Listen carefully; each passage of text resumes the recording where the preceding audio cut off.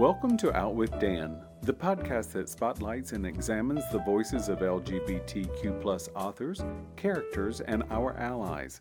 Together, we lift our voices and we tell our stories. I'm Dan White. Join me as I chat with this week's author.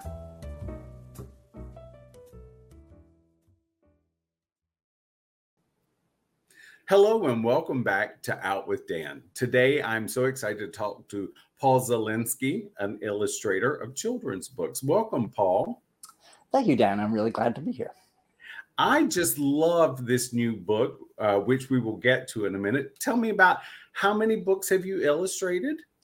Oh, well, that's a numbers question. I can't remember numbers, and I also don't really want to know the number of illustrated because I wish it were more. I've been doing it for so long. Thought the number should be higher, but it's in the 40s.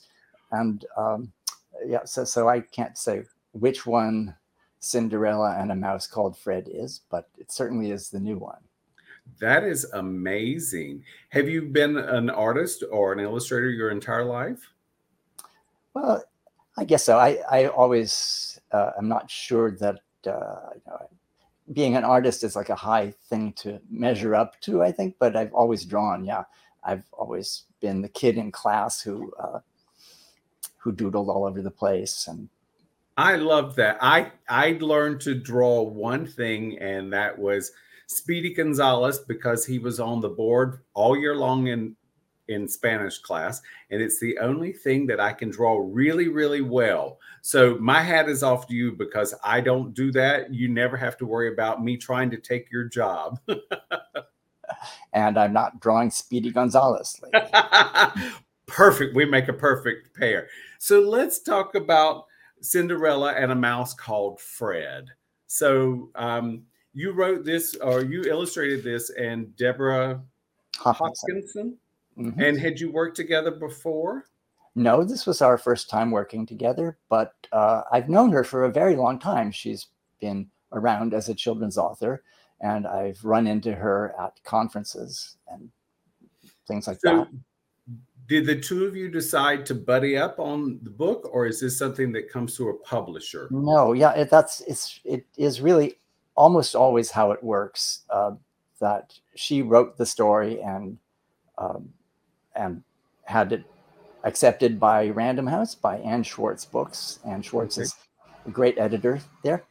And then Anne and I have worked together too, and Anne thought I would be a good match for the manuscript. So that the editor in a publishing house likes to function as a matchmaker. And so it doesn't usually happen that that an author and an illustrator come in together, but it can happen.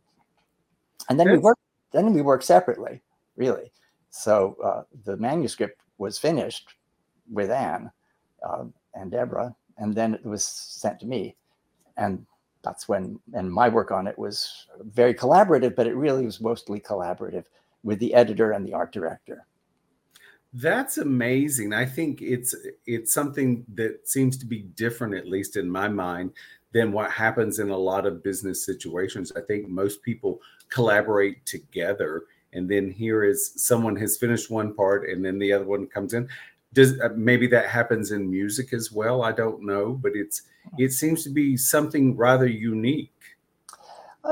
You're probably right, and I don't know about music either, but I like to think of it as being good for the final book because the editor is really a creative participant too, and everybody is working toward making the book and the story be as fun and as exciting as it can be. And you can get around, authors can have preconceptions. Illustrators, if they're working directly with the author, might feel like they have to go with the author's ideas about how things look, and maybe there are better ideas that they come to on their own. So in the interest of the story. I think that's wonderful. I really do. I think it's something unique, but I do agree with you that, for those of us with strong personalities, we come with an opinion. I'm only talking of myself in this minute. So I would imagine that if I collaborated with an illustrator, that I would be I would probably not be helpful. I would have my own preconceived notions where I like this. And then of course the editor is the person who brings a work together in the book world anyway, right? Mm-hmm. Yes, and I think Anne did a wonderful job in keeping the book funny and lively. It's a Cinderella story, but it's not the standard Cinderella story. That's one of the things that's so wonderful in today's world. We are seeing a lot of retelling of older stories, things that have been accepted, but giving them new and fresh twist. What's something fun about this? It's a little different than the ordinary telling of Cinderella. Well, okay. First of all, I want to say that I've done both with fairy tales. I've made kind of some. I've had some success with the fairy tales that I've illustrated very seriously without a twist exactly, and they're not funny.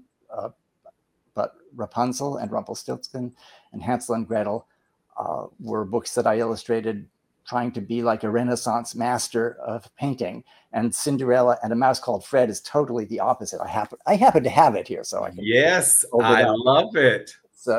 It's very silly and it's cartoony, and it starts out as the Cinderella story with the fairy godmother, and it's told from the point of view of the mouse whose name is Fred.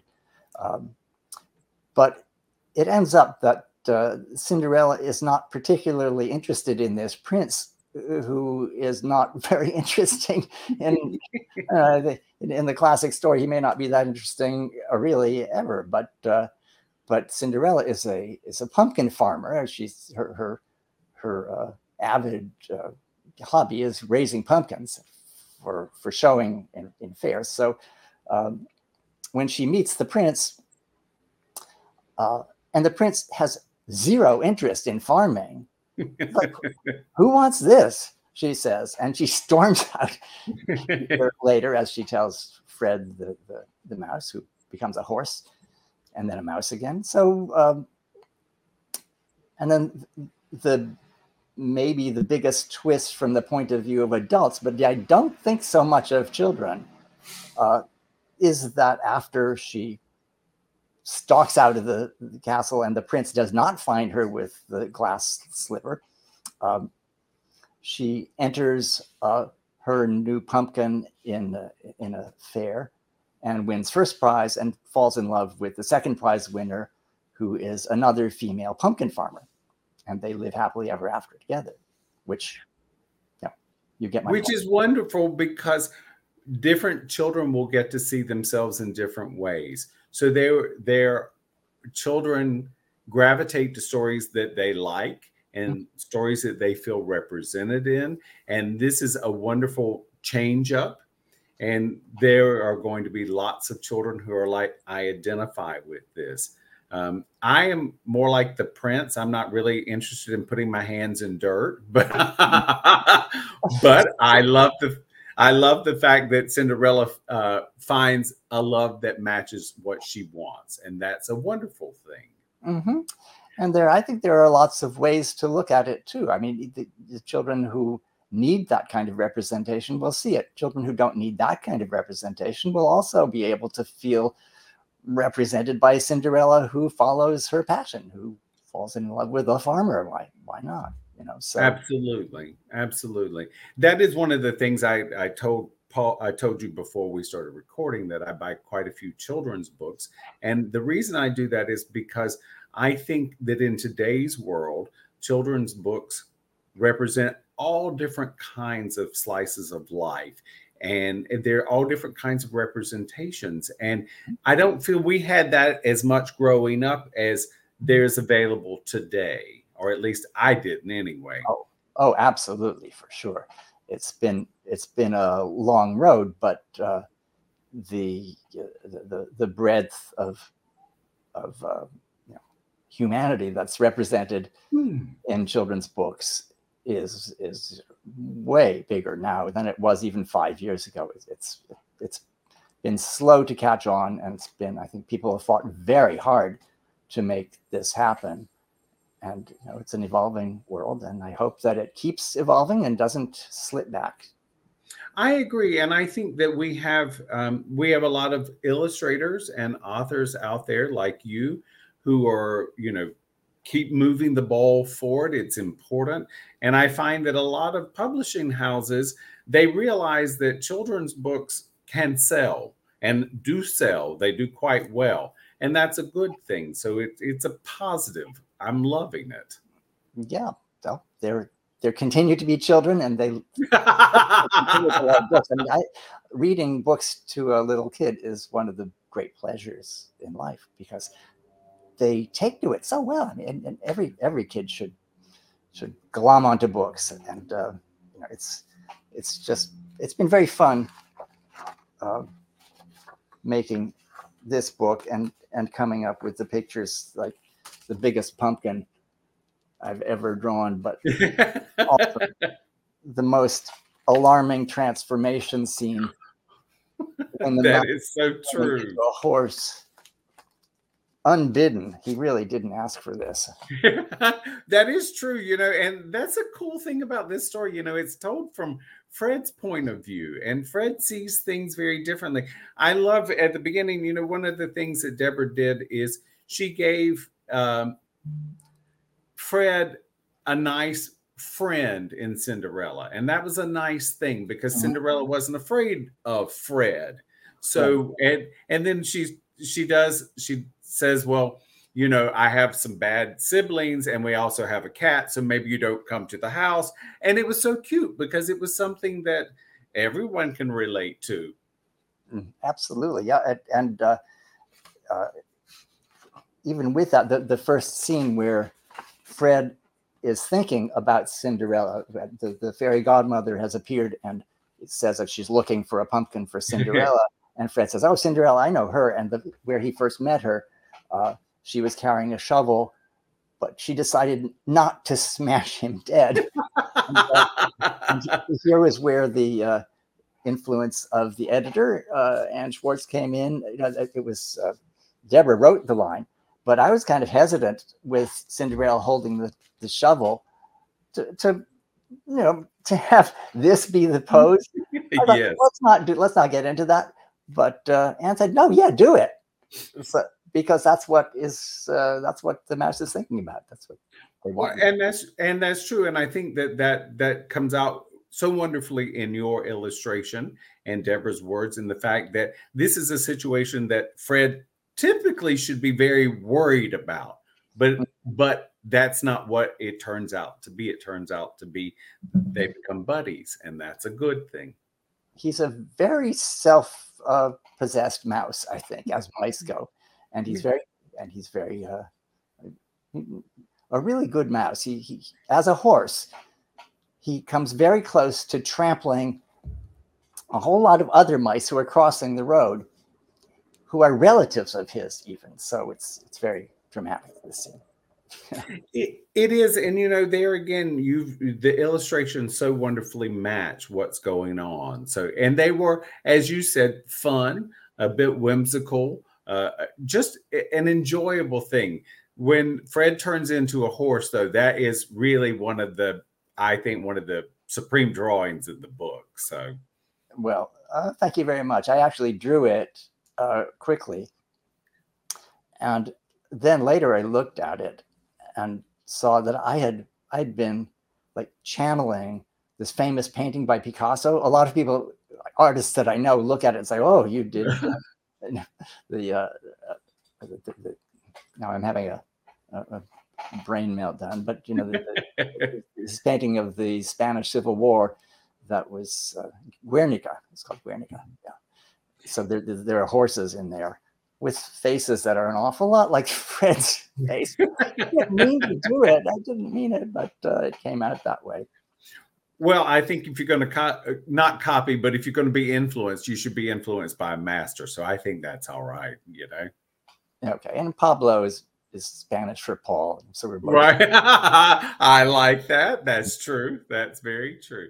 So do you how fun is it when you get to go to book signings and to meet the kids and they're adults.